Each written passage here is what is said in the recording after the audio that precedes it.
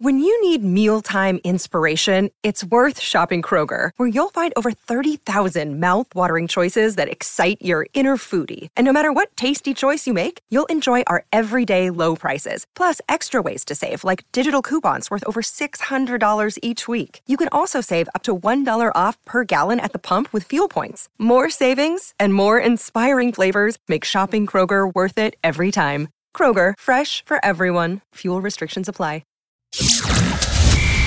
Robins on the Wire, a Bristol Post podcast with Michelle Owen and Bristol City reporter Gregor McGregor.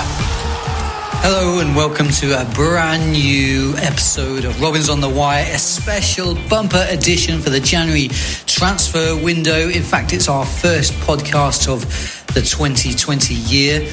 We had a little break over Christmas, a lot of fixtures then, not a lot of people working.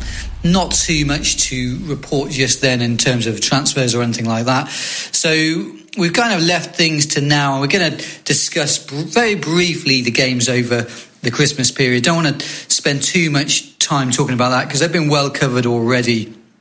I'm going to be joined shortly by my boss, essentially, but also sports editor James Piercy. He's going to discuss Bristol City's form of late, and we'll both chat through where we see the Robins sitting. But I'm just going to give you quickly my thoughts very swiftly on the Shrewsbury game, the Brentford whooping, although there's reasons for that, and also the win against Luton Town, the last few games, really. And, obviously... Boxing Day, Charlton away, close game, end-to-end game. I really thought that was a match that could have swung in either direction. Unfortunately, Bristol City playing very well in the second half, coming back into that match, couldn't really deal with Macauley Bonne, who was really outstanding. And I'll tell you what, I'm surprised personally that Bonne hasn't really been linked with many other sides, because he does look a class act, certainly in the two games against Bristol City that we've seen, and he caused a lot of problems that day. Unfortunately, some individual errors, defensive errors from the likes of Thomas Callas and Daniel Bentley and Taylor Moore, particularly for that last goal where Macauley Bonne crossed it low and Doughty, I think it was for Charlton, squeezed it in at the far post, but maybe Bentley could have been a bit stronger. I really felt that game could have gone either way, and it's unfortunate that it went the way of Charlton, a bit of a reprieve for them. It was their first win in a while, and also kind of evened up the recent trip that they made to Ashton Gate, where Josh Brownhill obviously scored a 98th minute winner to make it 2-1 for City. And then obviously from then we've seen Bristol City go on and face Brentford on New Year's Day, a game that obviously was a loss, and also the Luton Town game on the 29th of December, which was a good win. I'm going to discuss the Luton Town game a little bit shortly with my colleague James, but just very briefly on the Brentford game, I personally don't pay too much attention to that game, and the reason is because I just think that you can't legislate for a red card as early as Ashley Williams has done there. Yes, it's a big error from the Wales international. Did he sort of lose his focus after that clash with Ollie Watkins in the first sort of 10 minutes? I think, yes, he probably did, and looking at that tackle that he flies into on Watkins, it was a real lose your head moment, and unfortunately that just meant it was obviously uphill from then on, and I'll be honest, as soon as Brentford scored I thought this is going to be really just one-way traffic with the way they play. They're so good at keeping the ball. Those front three, I think I've remarked on them before, known as the BMW apparently, Brian Mbeumo, Said Benrahma and Ollie Watkins, obviously, who scored 2 goals in the second half, which put him up to 17 goals for the season, which is an incredible amount for a striker at this point of the proceedings. Well, yeah, it was always going to basically be tough basically against Thomas Frank's side, because they keep the ball so well and they're so incisive. Saying that, as other people have said, I thought Famara Jeju was really quite magnificent in that game, and several other players too, despite City having a man less. So obviously we move from that one on to the draw in the FA Cup against Shrewsbury. Again, City taking the lead, and they didn't start the game well. I thought it was a typical FA Cup draw in that they really did look like they were maybe be part of a cup set, as they say, and might even go out of the game. But it's one of those ones where the opposition team comes, creates chances, doesn't take them, and then the other team is more clinical. That's the way I thought it was going to pan out until Sean Goss obviously hit that long-range shot into the far corner that Nicky Maynard couldn't get anywhere near. And obviously that sets up the Liverpool draw for the possible game against Liverpool after the draw for the FA Cup fourth round. City with a great incentive now to go to the Gay Meadow and get a result against Shrewsbury Town. I don't think, as we all know, it's not going to be easy because basically the Shrews are a really nuggety little team, and I was impressed by them. I thought they were well worth their draw at the weekend. So essentially City in poor form, and I'm going to come on to this a little bit later, but I want to get on to basically the bigger news, transfers and stuff. But just to start things off, here's me talking with basically the sports editor of Bristol Live, James Piercy, as we evaluate where Bristol City sit at this moment in time in terms of their form, how big an issue it is, how much is Lee Johnson at fault, is he a man under pressure, do they need to beat Wigan this coming weekend? Here's what we believe is the case right now. So I'm joined by sports editor James Piercy, who's led the way on a couple of Bristol City stories across the Christmas. We won't delve into that just here. But I had one question for you, James, really, and we'll sort of start from there and see where we go with it. But where do you see Bristol City sitting right now, beyond obviously the place in the Championship, but in terms of where they are with their form and business coming in and out, and where they are in terms of meeting their objectives this season? Where do you think they're at? So that's a three-pronged question. The longest question. Three-pronged question. So in terms of their form, I mean, I think that from a results point of view, obviously it hasn't been good. The positivity kind of within that is the fact that the league position has been affected, but their actual kind of relevance within the playoff chase, if you like, they're still very much in the conversation. And I don't want to sort of kind of parrot what Lee Johnson said on Wednesday, but ultimately the Championship is Leeds and West Brom, and then probably a group of maybe 10, maybe more teams. And I think we're going to see that kind of combination of playoff teams rotate. I mean, you can say Brentford, but then if Brentford got a couple of major injuries, I don't think they've got a particularly big squad that could have a big impact. Preston signing Scott Sinclair, that's an interesting one, could improve them. But again, we're getting into kind of transfer chat. So I think it's worrying. I think it's the fundamental concern for me, I think, is the goals they're conceding and kind of the manner in which the goals they are conceding, and the fact they're coming from either individual mistakes or sort of systematic mistakes, which speaks of maybe, sounds a bit strong, maybe lack of concentration, switching off. Confidence ultimately plays into that as well. And I think when you look at City, and perhaps, maybe I'm sort of buying into Lee's shtick a bit too much, but I do think there is value in what he says when, they are fundamentally a very young squad. And I think... I just want to throw in, because this is the familiar refrain is that Brentford came and won with a team averaging age of 23. That's an excellent point, but obviously they probably played Brentford at a bad time. No, that's a fair point, to be fair. But I think they're a team they're finding it difficult to get out of this trough, and there's characters within that team that need to come to the surface that haven't yet, or haven't been able to within this period. Is when you get into your leadership group. And I do kind of wonder if there's a leadership group quite as strong as there has been in previous seasons, due to the inexperience, due to maybe the characters in the dressing room. I think that's a good point. Because without wanting to point out, and I don't mean to single, but obviously there's extra responsibility on Josh Brownhill beyond his kind of ability in midfield. But he's as kind of captain, as midfield linchpin, his performances always kind of need to exceed everyone else. And the problem is he's almost very much representative of where City are at the moment. I mean, it's always been said, isn't it? When Josh Brownhill plays well, Bristol City tend to play well. And likewise, when he doesn't play well, neither do the team. Yeah. And I think there's too many individuals I mean, you even have to look at Ashley Williams as well. There's plenty of players whose form have just dropped. Yeah, as Thomas Callas has been another one. Yeah. But actually, well. yeah, and it's kind of this individual thing which is forming a collective problem. I guess, if you're talking it from a mental point of view, then I don't think it would take much, therefore, then to turn it round. They've got 2 fixtures coming up, very winnable games, obviously Wigan and Shrewsbury.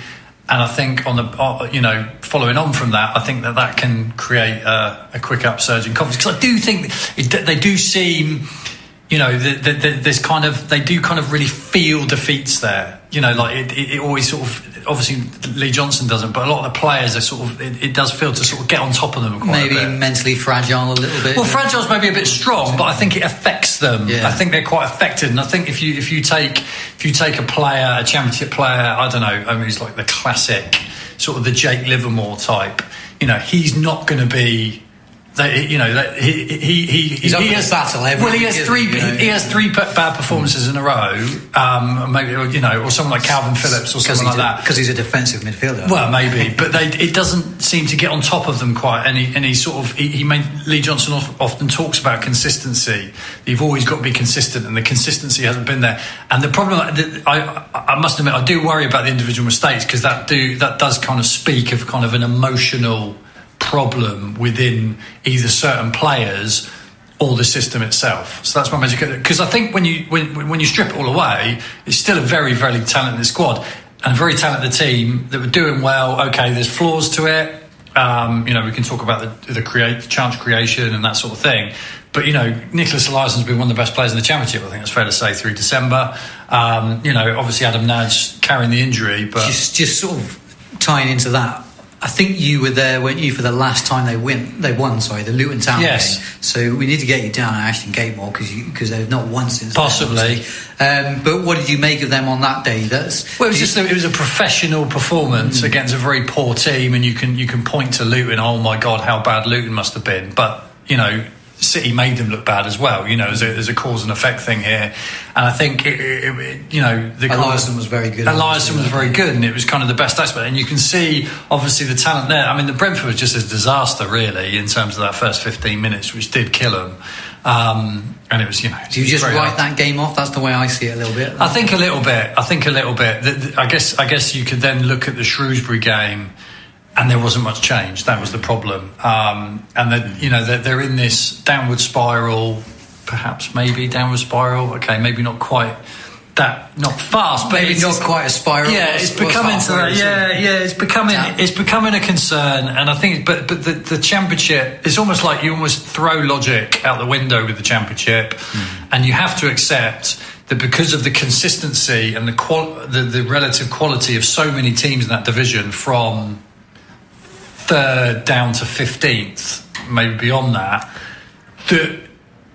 invariably every team's going to have a bad run. Every team's going to go on a losing streak, and every team's then going to go on winning streaks. I know City and Lee Johnson's Bristol City have this kind of annoying habit of doing it more often than most, seemingly.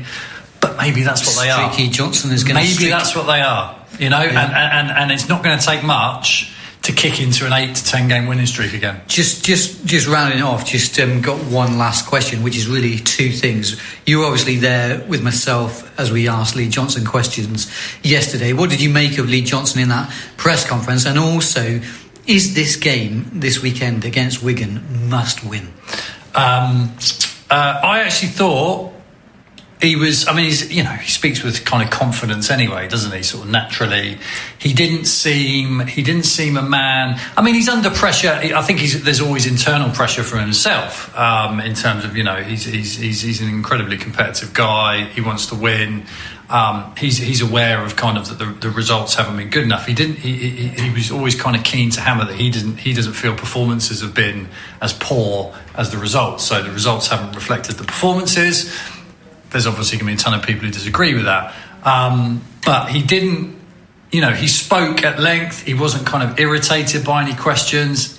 Dare I say, he seemed fairly relaxed, comfortable, of course, he's confident, and he kind of has to be, but he has to kind of maintain that. If he knows his squad and maybe struggling a bit in terms of the pressure, expectation, confidence issues, he has to kind of be that barometer of like, good point. Yeah, this is where we are. He has to maintain that.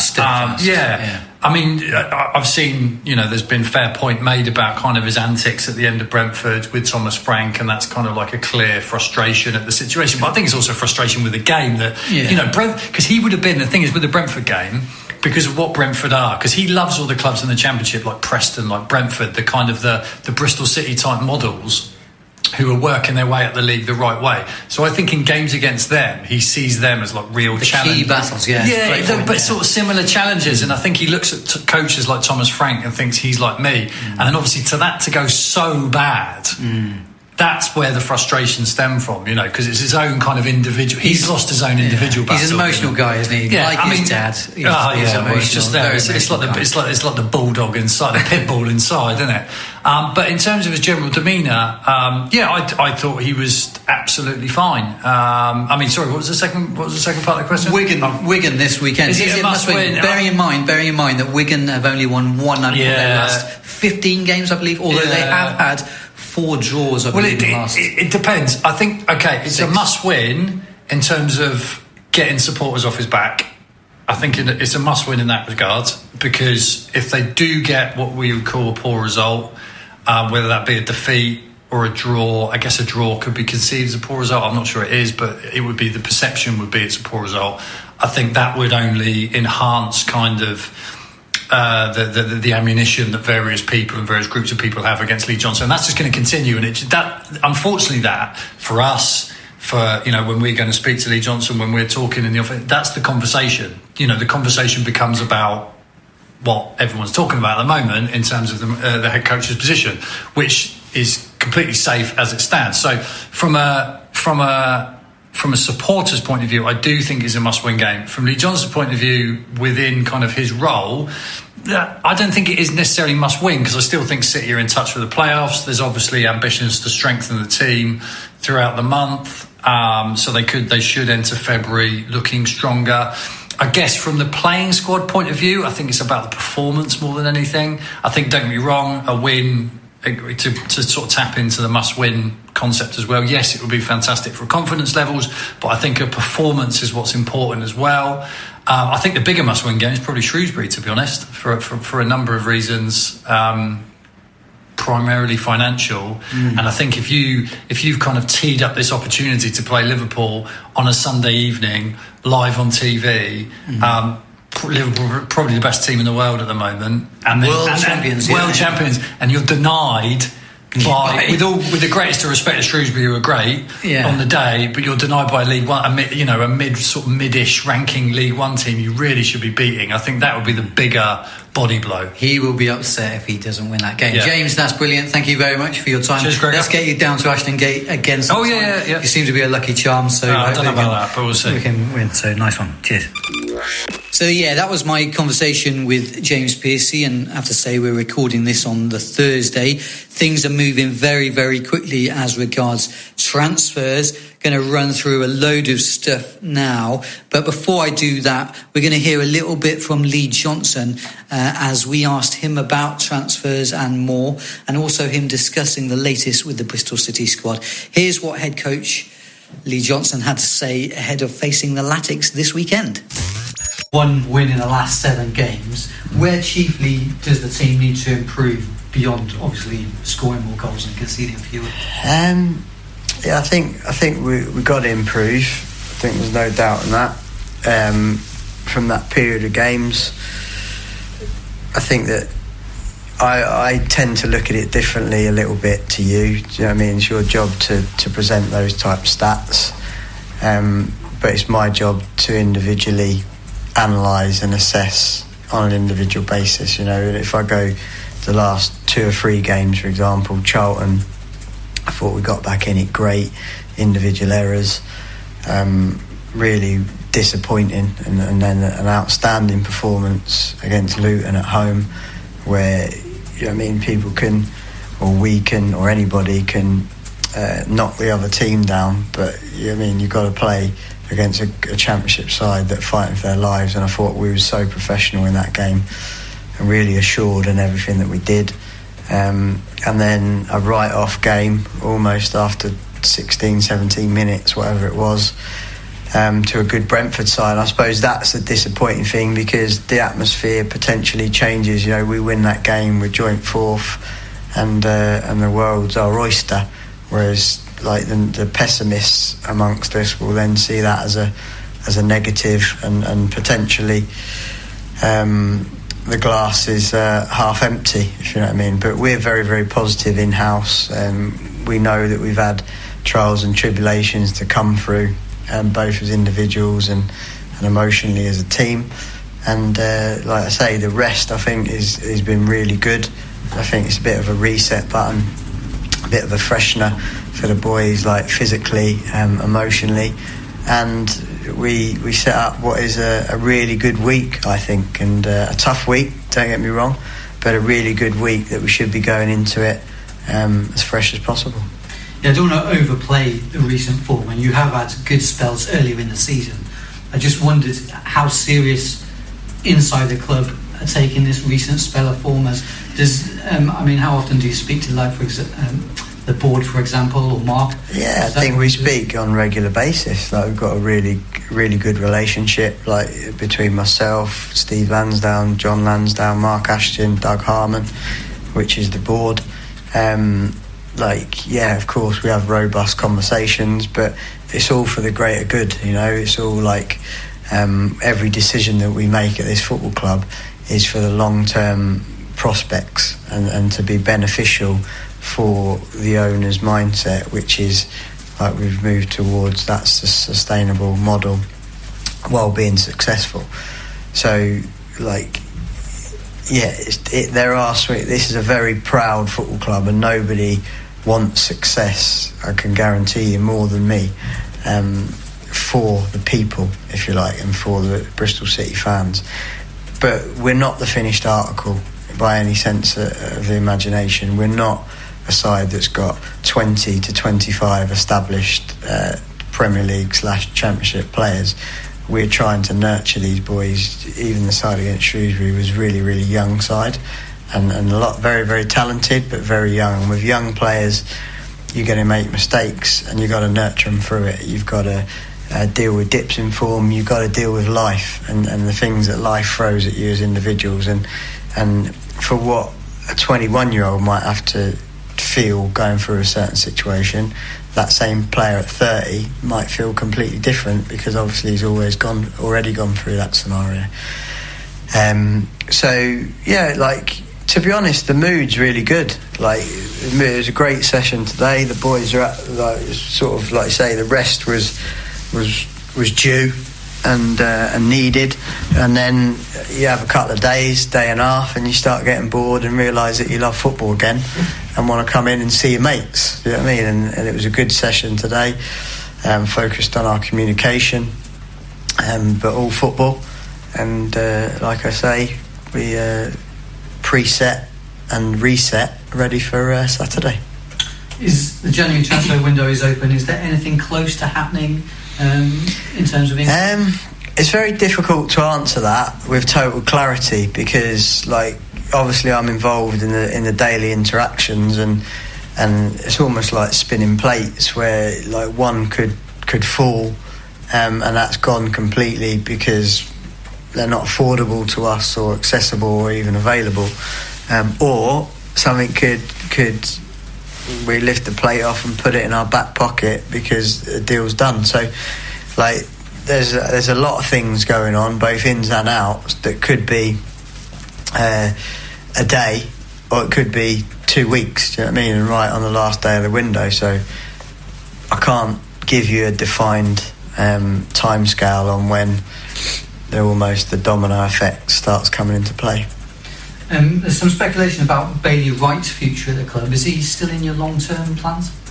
Well, Bailey's out of contract at the end of the year, so at the moment the club haven't entered talks into a new one. I think Bailey is a fantastic human first and foremost, and a very good football player, and like we have to decide what's right for all parties on that one. So I know there's been interest in him. 5 or 6 clubs have expressed an interest, and it's something that like we have to sit down and around a table and decide exactly that, really, what the future is for that one.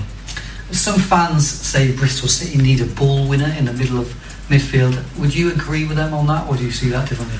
I can understand where they're coming from. Like, I think that Adam is a good example. Like, his form has been outstanding at times, but his ankle's affecting him. Like, there's no doubt that you look at the Charlton game, first half not great, second half outstanding. Game the other day, like, didn't look like he was getting around the pitch.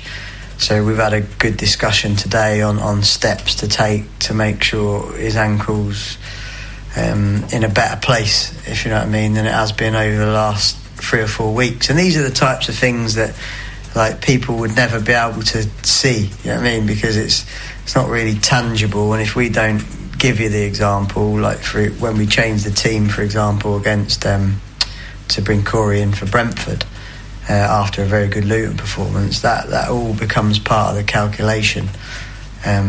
But what we're driving towards is obviously a consistency, and at the moment our performances have been too sporadic, both in games, obviously, and over the few. Would he need an operation or anything like that? He might do. It's an option. Like, he can play, but he is playing with pain at the moment, and he's still a young player. It's his first real injury. He's new in terms of, like, he's coming across to a completely different culture, and he's a fantastic player. And all we want, of course, is to help him, if you know what I mean, and try and get him into a place where he's the best he can be. But I think Adam's like an actual ball winner in terms of his interceptions and his reading of the game. I think Hanoa, yes, he's young, but he makes a lot of interceptions. He's very busy. Corey Smith obviously can win a tackle in midfield, but yeah, of course, there's if you gave me the option of bringing Kante in for the ball, then you'd have to look at it. Just finally, sort of on the recruitment side, just wanted to ask you about recruitment meetings. Do you still have those, and how does it work in terms of do you suggest names, or do you have names suggested to you, and do you decide where the team needs to strengthen, or is that a joint decision? How does that work? It's very free-flowing in terms of there's a number of ways an individual name could come to the party. One is data, so statistics. It might be someone that we've never heard of or I've never heard of, but it gets presented because the data analysts have found someone that fits into our game perfectly. It could be that I just fancy someone, or one of my staff or assistants just fancy someone. It might be agent-led, in which case often you don't know a certain situation might arise, but an agent awares you of a potential player that might come in. And that is ever evolving and revolving, really, to be honest. And then obviously they have to be affordable, accessible and available in terms of, I mean, they have to fit the wage structure.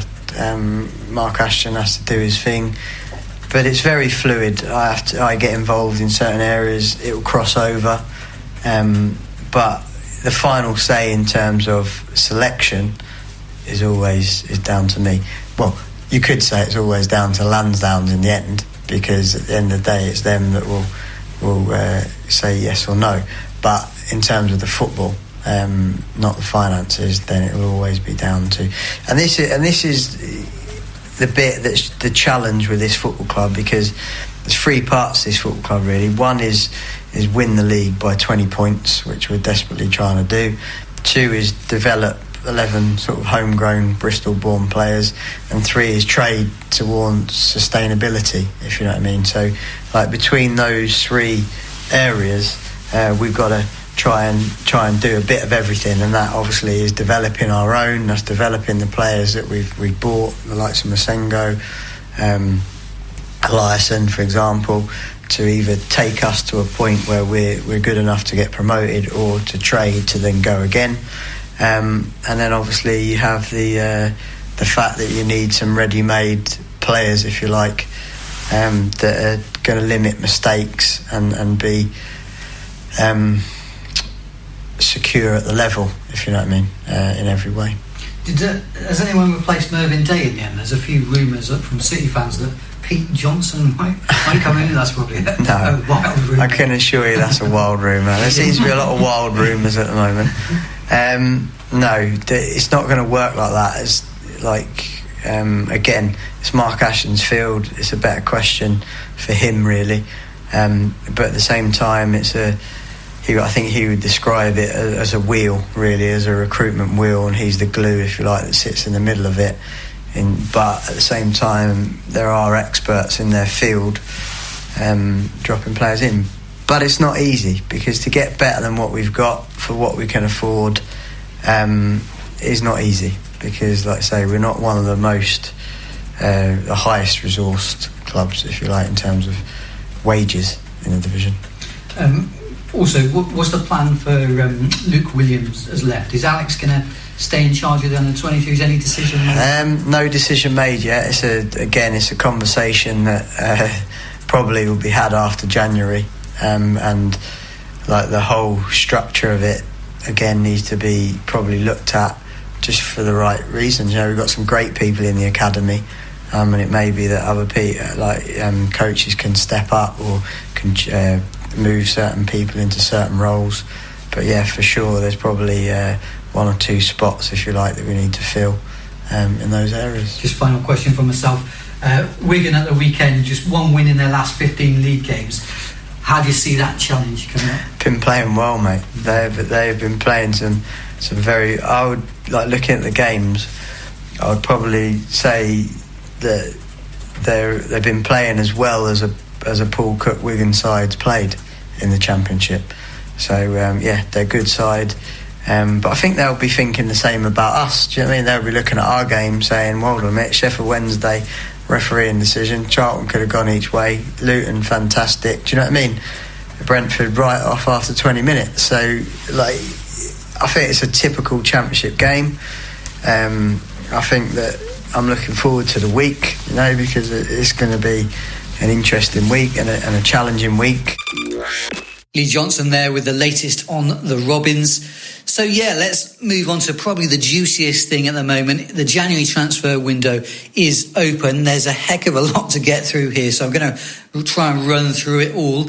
Are Bristol City close to making incomings? Yes, we believe they are. We're being told at this very second, in fact, at the time of recording, that Bristol City are hopeful of getting something done before the weekend game against Wigan. Now, we do know, obviously, that they want a striker, and I'm going to come on to Eddie Nketiah in some detail. He is a main target for Bristol City this window. He is the favourites with the bookies at this moment in time.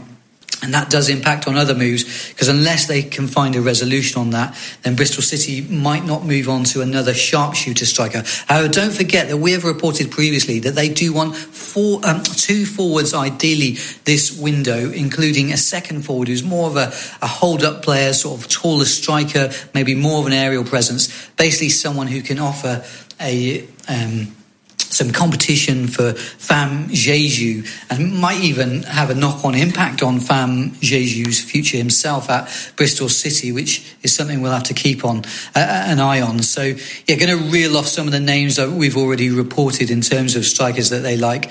We've already said that they like Connor Wickham. He's somebody, again, he's at this moment in time, our understanding that he is not actually on the market, unfortunately, and is likely to stay at Crystal Palace. He scored against Newcastle, I think it was the other weekend, or somebody else, certainly a Premier League goal.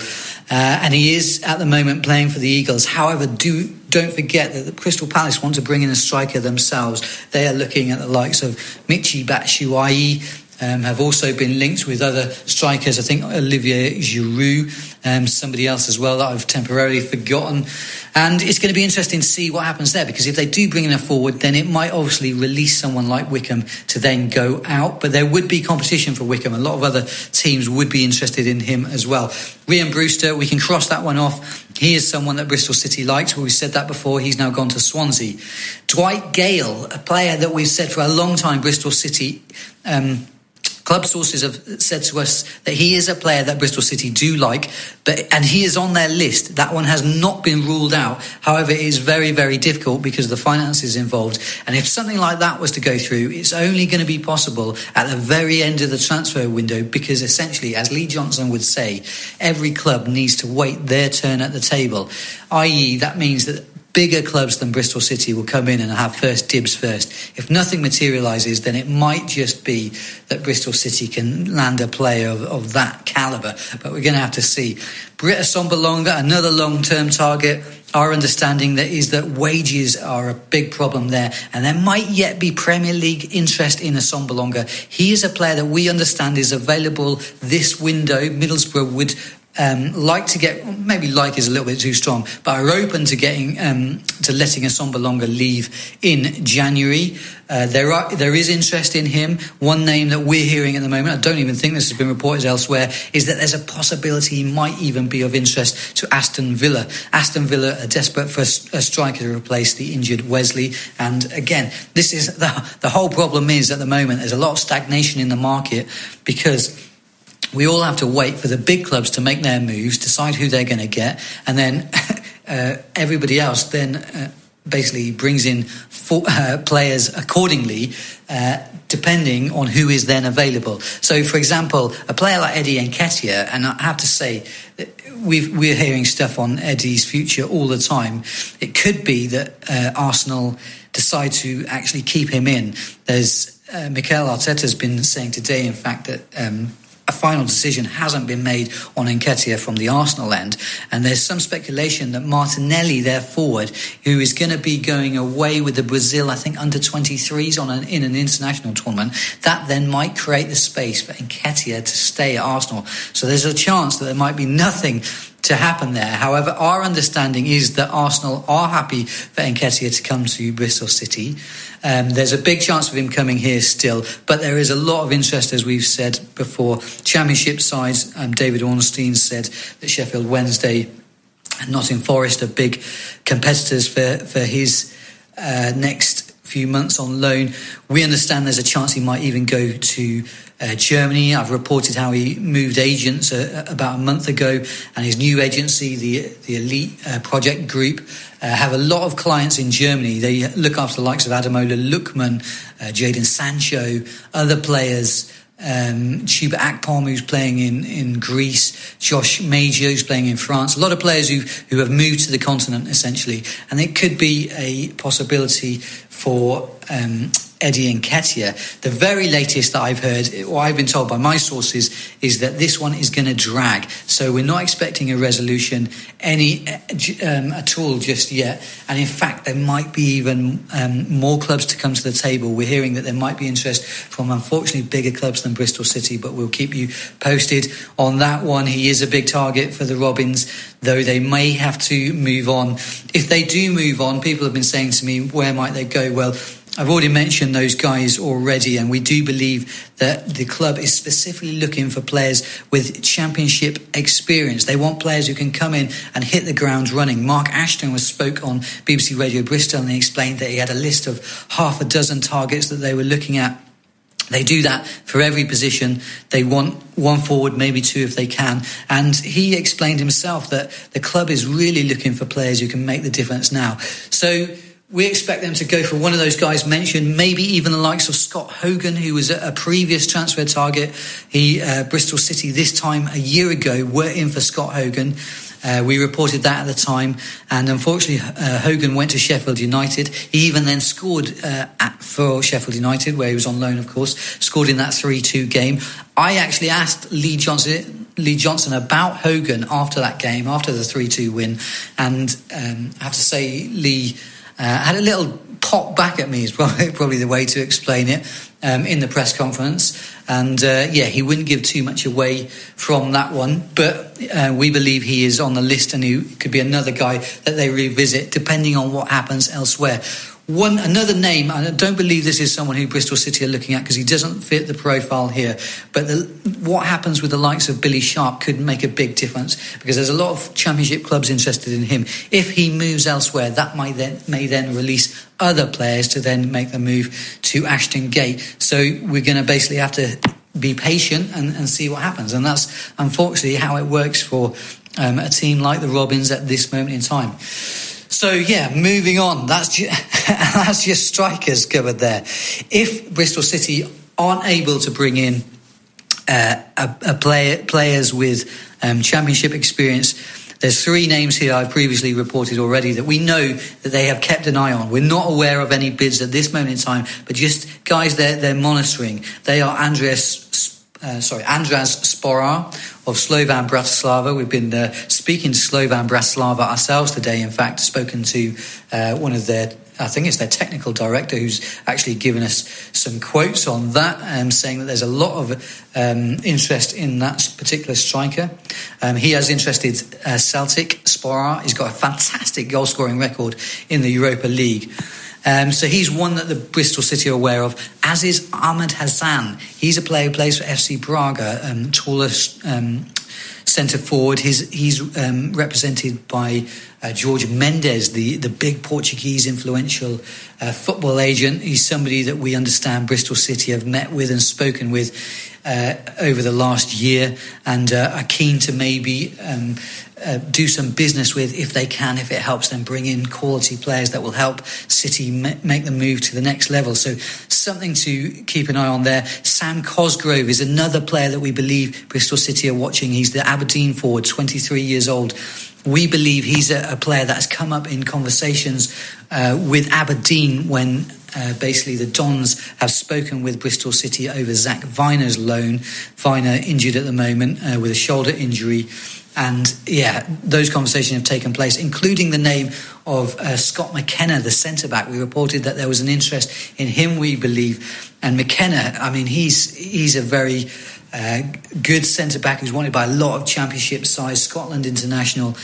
We're hearing that a price tag as high as £9 or £10 million may have been quoted for him previously, and he's not someone who Aberdeen want to lose just at this moment in time, but possibly in the future. But those guys from foreign fields, we understand that the club may go for one of those if they can't bring in domestic targets. That's the way it's going to pan out. They might move to one of those guys if they don't bring in someone with championship experience. Again, we're not aware of anything just at this moment of time, but our understanding is that Bristol City hope to do some business before Wigan, so there might even be something happening on Friday. If we hear of anything, we shall let you know.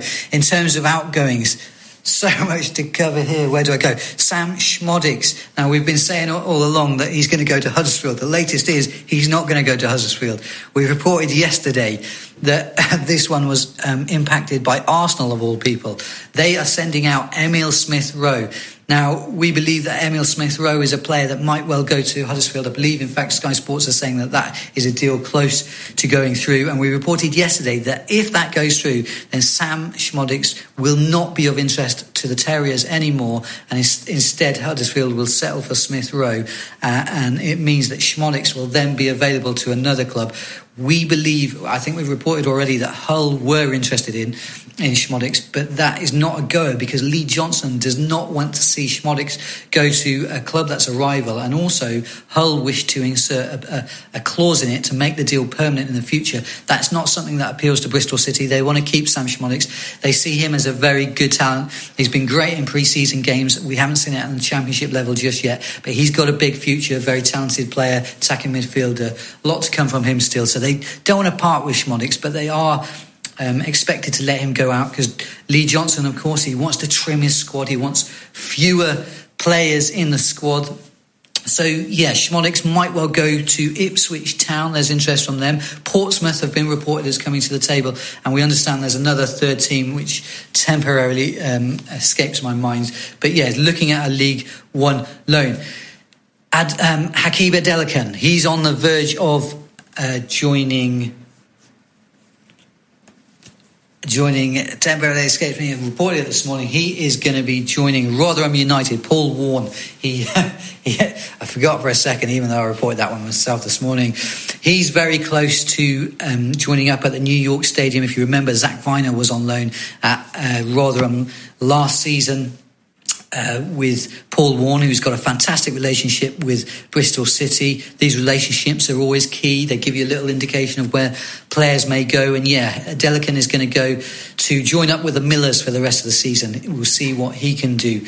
Other outgoings, Antoine Semenyo. Now, a lot of talk about him going to Sunderland, but my understanding is that he might well go to Doncaster Rovers. In fact, my understanding is that Darren Moore has even made a presentation to Semenyo already about basically showing him what could be achieved at Doncaster Rovers for the 20-year-old Bristol City striker, who, don't forget, a year ago was attracting bids from Chelsea. So Semenyo, for me, is the future of Bristol City with Sekou Jana. Going to come on to Jana in a second. And, yeah, those two guys have got... the best times ahead of them at Bristol City, and no way does the club want to let them go, but they do need to play.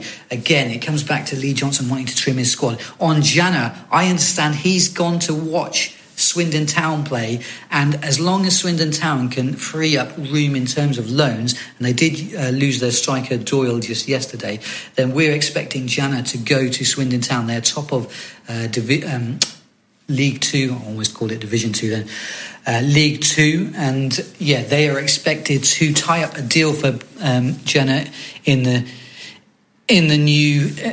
next few weeks, as long as there is availability regarding loans.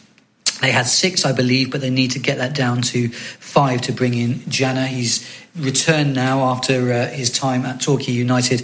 Of course, Tyreek Baconson, we know about that one. He's gone to Plymouth. Elsewhere, Jojo Walcott has been recalled, and he's expected to sit on the bench, possibly with James Morton. James Morton's been recalled. My understanding on that is that he will not be leaving Bristol City for the next 6 months as it stands. However, things change. People don't realise this, but things change all the time. New offers come in, so we're going to have to keep an eye on that. Finally, Bailey Wright, the club captain. Well, Lee Johnson explained that there are 5 to 6 clubs in for him. It very much does sound like the best thing might be for Bailey to move on and play first-team football. So we'll keep you posted on that. If he goes, then it does seem like, obviously, the Robins will bring in a replacement. There's been some links with Ben Gibson. I haven't even had a chance to check out the rumours on that one and see if there's any truth in that, but we will do. And just so much stuff to get through here. So just rounding off the transfers segment, we're going to hear from Jay De Silva now. We asked him about his friendship with Eddie Nketiah and a lot more recently. We have reported that Nketiah has actually spoken to Jay De Silva, and I believe Casey Palmer as well, about a move to Bristol City. That's how close it is, and a big possibility that it is. And here's what Jay had to say about Eddie and a whole lot more at Bristol City. Great to see Jay back involved in the team.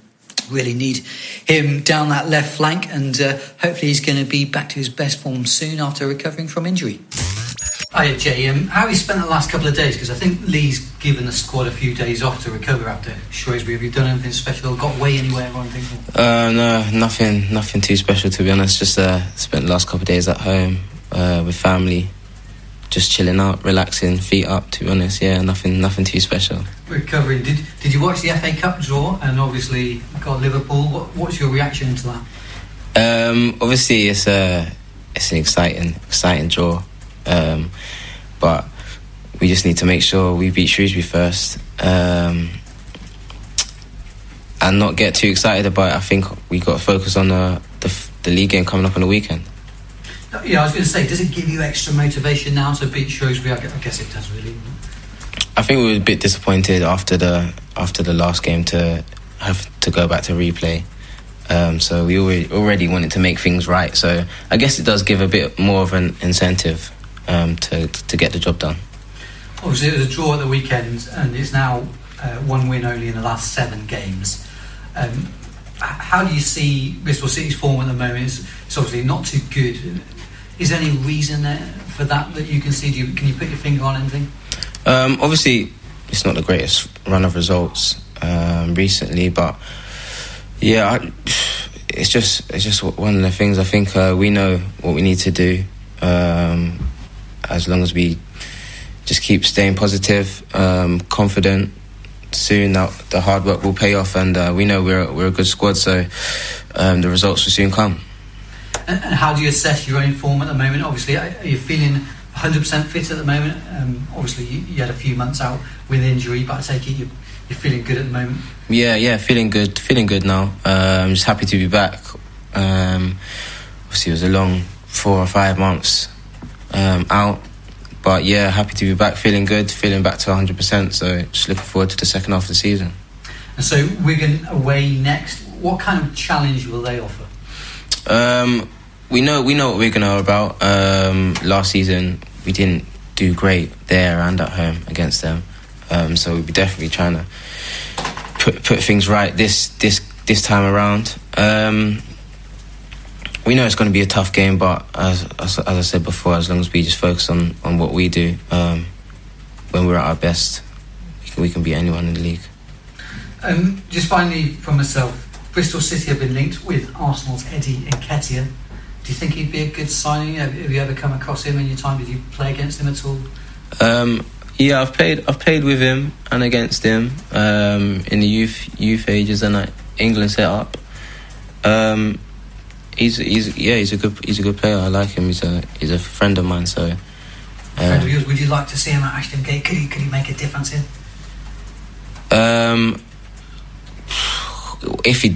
To be fair, yeah, if he's a good player, so if he did come here, I'm sure it'd be a good addition to the side. Nice one. Cheers, Jay. Thanks very much. You spoke to him at all? Not about the transfer. No, I haven't. I tried to stay away from that, to be honest. So yeah, I haven't spoke to him about that. Yeah. This injury, is it? Firstly, how did it happen?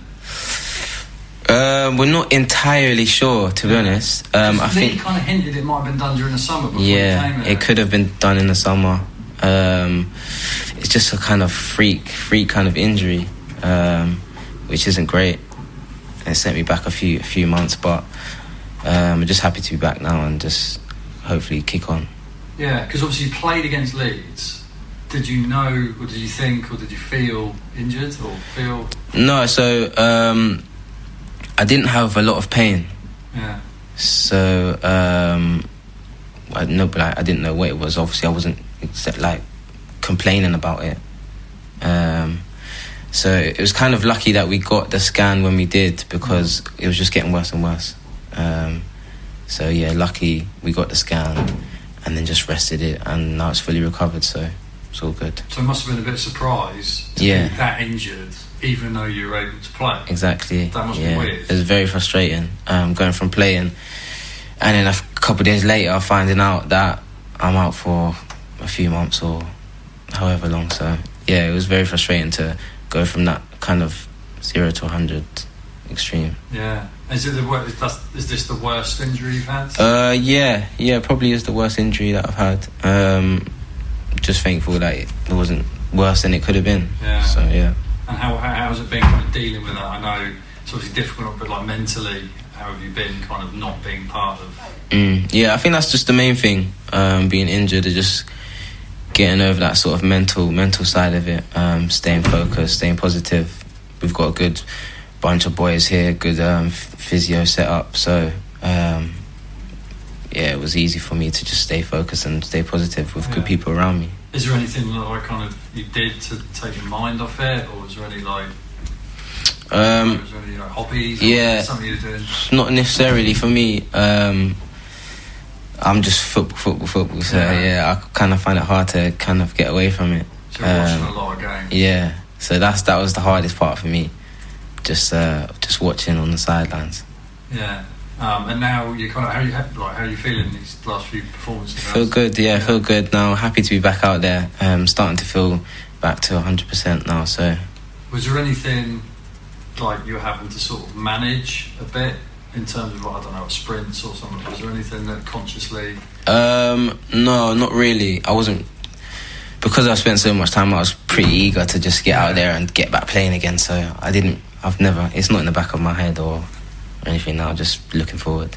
Yeah, and how you because obviously, it's your second, I know you haven't quite started this, well, you have started, but how are you feeling as a player now compared to how you were last season? I know you were on loan, but you yourself as a footballer, how do you think you've kind of improved or developed? I think obviously I'm always still developing, and with obviously the gaffer and the coaches that they've got here, do work on a lot of stuff. I do have chats with them about my game, and I know there's stuff that they would like me to improve on. So yeah, I think I'm in the right place. Obviously, it's good now. I'm officially a permanent player here and can get working. What are the main things you would like to improve on your game? I think just like my positional awareness, and just my all-round kind of defending, just 1v1 defending, really. Yeah. I mean, so positional, that's obviously off the ball in terms of, is that like in certain match situations, or is it just all round? Yeah, in a match situation, just all round, just being solid, really. Yeah. So you're conscious that your defensive side to make you kind of the complete fullback, if you like. Is there anyone you kind of look to mould your game on? Well, Ashley Cole is always a good person to idol myself on, and he's been a role model for me growing up, especially being at Chelsea. So. Yeah, you ever speak to him? Yeah, spoke to him a few times. Being a left back. Yeah, and what sort of stuff he's gave me great advice. And also the coaches have always kind of advised me to watch him and stuff. So yeah, he's always been someone I've been watching. Yeah, and I guess you got Maka here as well, of course. Who's a left back. You've had sessions with him. Yeah, defending sessions with Maka and the gaffer. Yeah, we're always working and trying to improve. Yeah, just on the defending, because obviously the team itself they are shipping more. I know you haven't been a huge part of it yet, but shipping more goals than last season. I know there's been changes to the people involved, but what do you think the reasons are behind that? I think, to be fair, I just think the goal is just the recent. It's just a bad run of luck. Like, we just need to stick together. We'll get through this bad patch. Every team has a bad patch. We're currently going through it. We're still playing pretty well. Just need to focus on us, stay together, and we'll get through it together. What's been like the sort of vibe in the dressing room when you come back after a game? Like, is it shouting? Like, what's the general sort of atmosphere been like? To be fair, that is pretty in-house, so I don't really want to give away too much information what happens after the games. What are you like when you've kind of like? How do you kind of deal with defeats? What do you? I'm a pretty positive person, to be fair.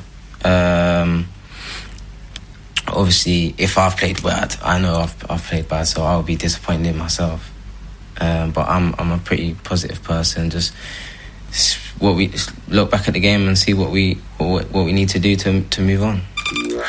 So that was Jay De Silva there discussing all things Bristol City. Great, as I say, to see him back playing again. And just to round off the podcast then, which has been pretty packed, then I just want to talk through a couple of recent stories. I want to talk about Lee Johnson a little bit. You may have seen recently that we ran a story about Casey Palmer falling out with Lee Johnson. I just want to go over that one a little bit because it's quite an evocative story. You get a lot of comments on things like that. I don't want to sort of overplay this, but my understanding is that there was a falling out between Casey Palmer and Lee Johnson. And this kind of thing, do not get me wrong, happens at every single football club. You always get players falling out with their managers, but they make it up. We understand that Casey and Lee are friends again now. They've made up. Casey was back in the team to face Shrewsbury last weekend. He played very well. I think he could well be in the team going forward. We did report at the time that Swansea City were stepping up their interest, but then Lee Johnson, of course, said after the game at the weekend that he is not a player for sale or for loan. So that has put the kibosh on any outgoing possibility there, really. Regarding Palmer, and in terms of where that sort of leaves things, it's basically, as I say, not to be overplayed. These kind of things happen at every club, and to be fair to Lee Johnson, we don't hear about that kind of stuff too much. But also, the head coach has said himself that he explains part of the problem is that he wants to trim his squad. He's got too many players, and too many players want to play. So Palmer hopefully will be more involved. Some players, it does seem, are going to go out on loan. We've just gone through all those, of course. and the ones that we're hearing about, and that will probably actually make things easier for Lee in terms of managing the squad. If you haven't had a chance to listen to it or read it, have a look on the website now. We've got a full transcript from Lee Johnson's massive, frankly, pre-Wigan press conference, some 28 minutes long, where fair play to the head coach. He's always very good with his time, fantastic at engaging with the fans and talking about pretty much anything regarding Bristol City. He covers so much ground there, and do recommend that. And just one little story about Dean Holden here, because I don't think this kind of thing gets spoken about enough. But Dean on New Year's Day came into the press room, because we don't always see the senior coaching staff too much on a match day before matches. But fair play to Dean, he came into the press room and he went around the entire room wishing everybody a new year and shaking everybody's hands. I mean, that might sound like a trivial point, but I think that's a lovely little human touch there from the assistant head coach, and just goes to show the sort of nice little things that you wouldn't hear about normally, that kind of stuff. That's a little indication of what it's like on a match day in terms of seeing the senior guys involved at the club. And of course, just rounding off then, Wigan away this weekend, as we've already said. Latics not in the best form. They've only had one win in some 15 league games. Do I see this as must win? Quite possibly so. In terms of Lee Johnson maybe escaping a little bit of pressure because things are beginning to build. As we said earlier, his job's not under threat at the moment. But I do think if things continue to go the way they are, then that might well change. However, saying that, seeing the quality of this squad and knowing what Lee Johnson can do, I do expect things to turn around very well. And in fact, there was a tweet going around recently explaining that the next 6 fixtures are very, very favourable for Bristol City. So we would expect to see some good points on the board moving forward. Let's see what happens. Thanks, as ever, for listening to Robins on the Wire. If you didn't see the other day, Michelle Owen brought her son Zach down to Ashton Gate, which was great to see. Those guys came along. I think it was for the Luton Town game when Bristol City last won, so it wasn't a bad match to go to. And Michelle is due to be back on the podcast. You'll probably be pleased to note next month. She's going to be rejoining us in February, so it would be fantastic to have her back and maybe Zach along too. And we'll see how Bristol City do this weekend. Come on, you Robins. Thanks for listening. Robins on the Wire.